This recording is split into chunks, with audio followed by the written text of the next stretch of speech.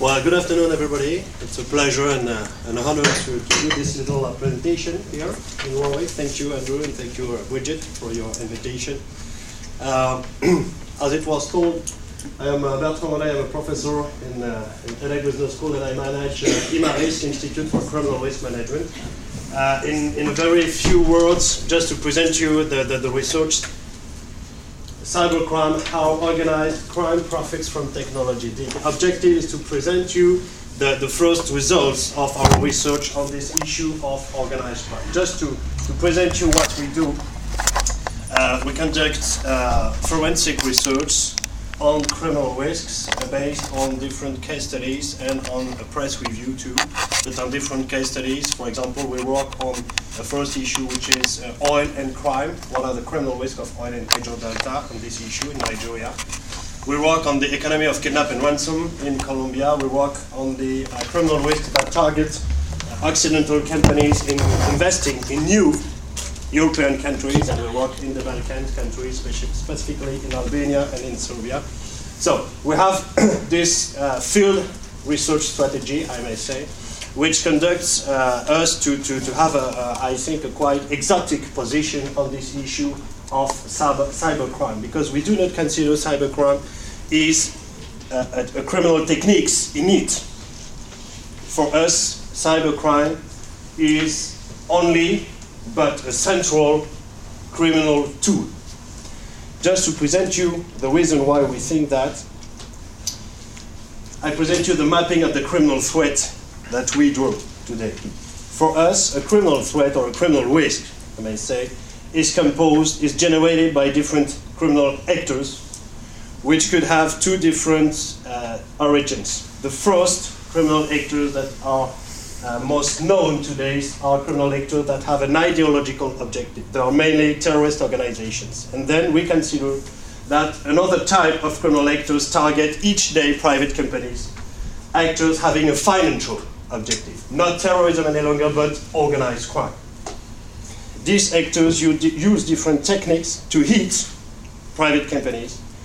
These techniques are from different types: destruction, parasitism, predation, and today more and more competition. This is the global map of criminal risk. So of course, terrorist organizations hit each day private companies. Just think about the different consequences only of the 9/11 attacks, for example. Because these terrorist organizations use to hit private companies, attacks, kidnapping, assassination, and so on. Okay, so these terrorist organizations, of course, they hit private companies because they use destruction techniques. But we consider that another type of criminal actor has to be considered today. Actors having a financial objective, I mean organized crime. The first actors belonging to organized crime that we consider, because we think that they are the most dangerous ones, are the mafias. Very specific criminal actors. Only few criminal organizations can be considered as mafias. Japanese mafia, Chinese riots, Italian mafias, Albanian mafias, Turkish mafia, and so on. Other criminal actors having a financial objective, other transnational organizations, from the Mexican cartels to the Russian gangs, for example. Criminalized guerrillas, just like Colombian guerrillas, southern Colombian guerrillas, and, for example, Nigerian guerrillas, and urban gangs. These are the criminal actors we consider we consider that these criminal actors have a financial objective when they hit a private company. To hit these companies, they use different techniques. First of all, parasitism, because they do money laundering, because their profits come from two types of activities. At first, they develop a criminal economy, and then they apply a predation on legal economy. And because they develop a criminal economy, they have to make money laundering, because they have black profits. Counterfeiting, second type of parasitism techniques, and traffics. Then they use predation techniques, extortion at first, kidnap and ransom, and piracy. And of course attacks. And more, we consider today that these criminal actors that have a financial objective, these criminal actors become more and more competitors of legal companies. Why? Because today they are able to disturb legal business on different public tenders or privatizations processes, specifically in new European countries. Okay? So this is the global map of the criminal risk we consider. And we consider that on this map, cybercrime has not to appear in it. As I told, cybercrime is not a criminal technique in it. Cybercrime is a very important, useful, and central criminal vehicle, criminal techniques that can be used for destruction techniques, that can be used for parasitism techniques, that can be used for predation techniques, or competition techniques. For us, cybercrime has to be analyzed within this global map of criminal risks. And it's you the floor. This was the easy part.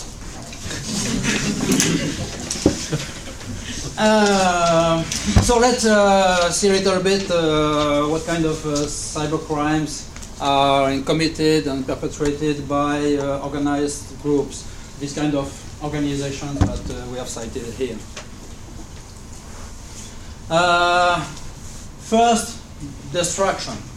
We say that one technique of organized crime or terrorist groups is destruction.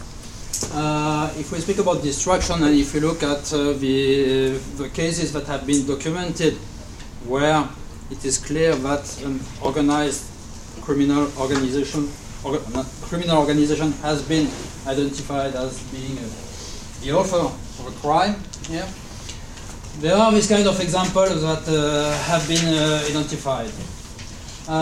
First, we'll separate why internet companies, those who are doing some e-commerce in a way or another, or using internet as a way, in fact, to be in relationships with clients, and what we call classical companies, let's say companies that, in fact, were doing business before the era of internet. When it comes to destruction, there are three different types of destruction that have been identified. The first one is you can destroy completely a company by paralyzing its website. It's true, for instance, it has been true for gambling companies, okay, online gambling. If the clients cannot, in fact, have access to the gambling company, they cannot bet for their team, or they cannot play on casino or whatever. So it means that somewhere people will, those who are betting, will find another site, and your site and your company can die from this here. Or for internet companies also, you can have, or for classical companies, some destruction of websites here, which can have been done. One example I will take is made by a specific organization. It's not a terrorist group, but it's a kind of group that sometimes can have use some terrorist action here. I will give you the case of an NGO, which is called ACT UP. You know ACT UP? It's an AIDS NGO fighting against SIDA AIDS. Yeah. And there is a process nowadays by Abbott pharmaceutical company against ACT UP France. You know, yeah. Maybe you will speak about it. No? Yeah. So I will not say too much. Yeah. Because in fact, ACT UP destroyed partly the website of Abbott. Yeah. And the reason for them was ideological. Abbott has decided to multiply by 5 the price of some drug against AIDS that was sold in the United States.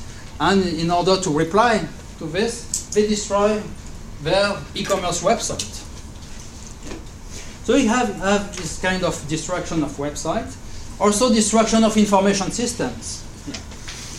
There is the website, but there is also all these information flows that are nowadays organized with ERPs and so different kind of systems within companies here. And there are attacks that are in fact made upon this information system to destroy them. There is a fear nowadays, for instance, on nuclear energy sites, that this kind of attacks would be made by terrorist groups. Another type of action made by organized crime is predation.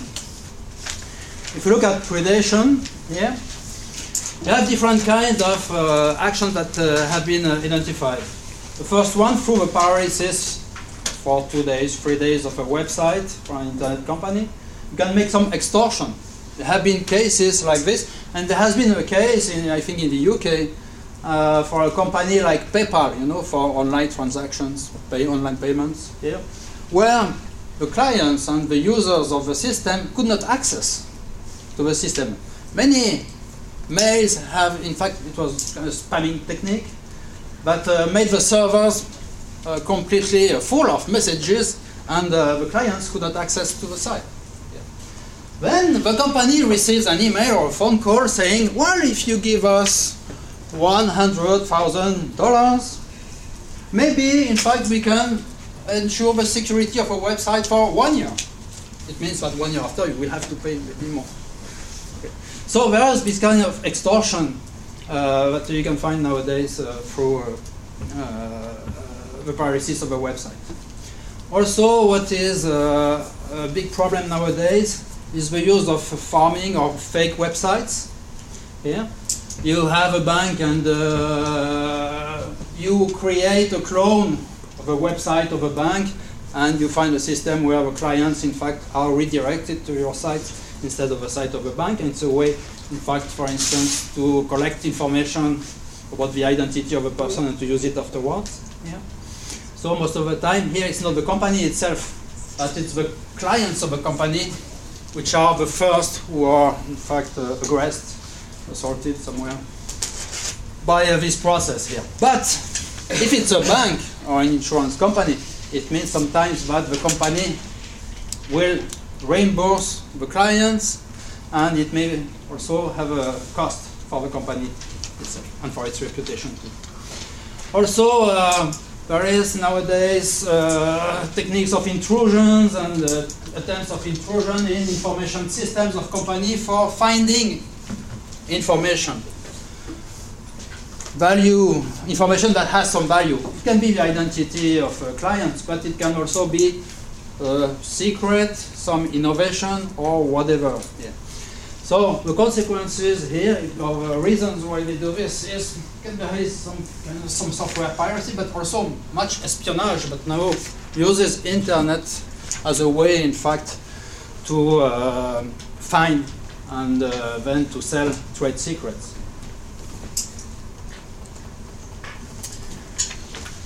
When it comes to parasitism, so remember, there was money laundering and counterfeiting. We found back both of them here, and cases where, in fact, through the intrusion in information systems, in fact, it helped develop some counterfeiting or some money laundering techniques. Counterfeiting, there are two ways to use, in fact, technology. First one is counterfeiting, in fact, through intrusion. Here it's a way, for instance, to find a secret, production secret or something, that you can reproduce through fake products afterwards, counterfeit products. But also, look at the drug market nowadays. In the pharmaceuticals, the drug market here, of the market of fake drugs, or counterfeit drugs, is on the internet. People buy drugs essentially through the internet. So it's a channel also which is used nowadays, in fact, to sell the kind of products that are made through these counterfeiting techniques. And money laundering, yes, there are cases of money laundering that have been documented. All the banks and transfer between banks are organized through electronic processes and computers here. So if you have some kind of access to a system, it's a way also, in fact, to make money transfer from one country to another through the whole related network banking system. Last, competition, saying that, in fact, organized crime is penetrating more and more and competing somewhere with companies nowadays here. If we look at our companies and the tactics here, we have identified three essential ones. The first one is the creation of online gambling companies. There are online gambling companies that are created by Russian groups, for instance, or groups from Latvia. Yeah. Why? It's a way to launder money. You give money to accomplices and they will play on the casino you have created on the internet, and then, okay, we will earn some money and the money is laundered. Yeah. But nowadays, it explains also why there is so much pressure and racketeering which is organized against other gambling companies, online gambling companies. It seems the whole industry seems to be under pressure for being controlled by criminal groups. There are also cases of intrusion in online auctions. You know that on eBay there are some problems that can be faced here. When you buy someone, you can have some confidence in the seller because someone has rated it as a very good seller, whereas we trust him and so on. But you don't know who has written all this. Yeah. And there have been some scams that have been found where it's the same kind of people and friends who were doing the whole thing and saying, well, this guy is really, you can have confidence in it. But there is also nowadays online auctions in B2B business, B2B affairs. For instance, here in supermarkets in France, French like Carrefour or Auchan, they use online auctions to select their suppliers. And sometimes they have suspicions that people has entered the system and know the prices that are proposed by the different suppliers. Yeah. So he can in fact have a market, predate the market. He has a real knowledge of the prices that are proposed by other actors. And last, and maybe the worst one, share price manipulation. Just look at my notes here. So in 2006, so recently, yeah, some people in the United States, some members of the Lucchese and Colombo families, which were some Italo-American mafias, yeah, they were arrested. They were arrested because, in fact, they have manipulated the share price of some companies. They have put pressure on some brokerage firms to buy shares. They then diffuse through the internet false information on these companies. Then once all the other companies, investment companies, are investing, they sell. Because it's not true what is written about this company. So they use this to make money here, but it means that somewhere the value of the company, value on the stock exchange for those who are listed, in fact, can be subject to this kind of threat here. But someone will play with the real value of the stock exchange value of your company. In the end, just to go quick, if we look at targets, okay, internet companies are maybe more exposed to some cases of predation or destruction here. When we speak about cybercrime, also there are two sources of vulnerability behind this generic concept here. It's the websites, but it's also the information systems of companies. Yeah.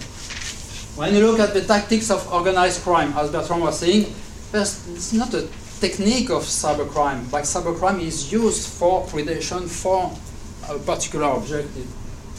So technology is generally a mean and not an end in itself. Okay. And also what is important is to see that organized crime targets not only the assets of company, but also the flows of information, as they did, for instance, with piracy, with the flows of products. flows of information when information is transferred between banks, for instance, or between the supplier and the company. So the consequences for business are two. First, the need, of course, for securing the information systems, but also a need for securing the whole supply chain. We have relationships with many other companies who are suppliers, clients, who are in fact partners or lawyers or whatever. And you exchange information through this network. And we're speaking with people from DHL, you know, the logistics company a few days ago. And they were explaining that, yes, there is really a problem of securing the whole value chain, in fact, in industries. So as a conclusion, our starting point for all this research was the knowledge that Betrand, people from the Institute for Criminology, had on organized crime.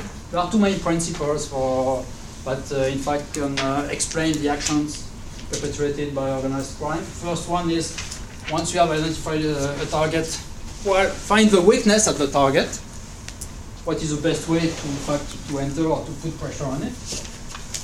And the second principle is, well, you have an end, well, everything is nice for reaching this end here. So they are very, very creative. I think the different kind of cases we showed here show that they are really creative. Yeah. So in the end, technology, for these two reasons, it's not a barrier for this kind of group. It's much more an opportunity. And if you see, in fact, nowadays, even the market for students, the market for recruitment of students, organized crime are recruiting students that have very good skills on computers, on software. So if you're good at, just apply. So, okay, thank you very much. Thank you.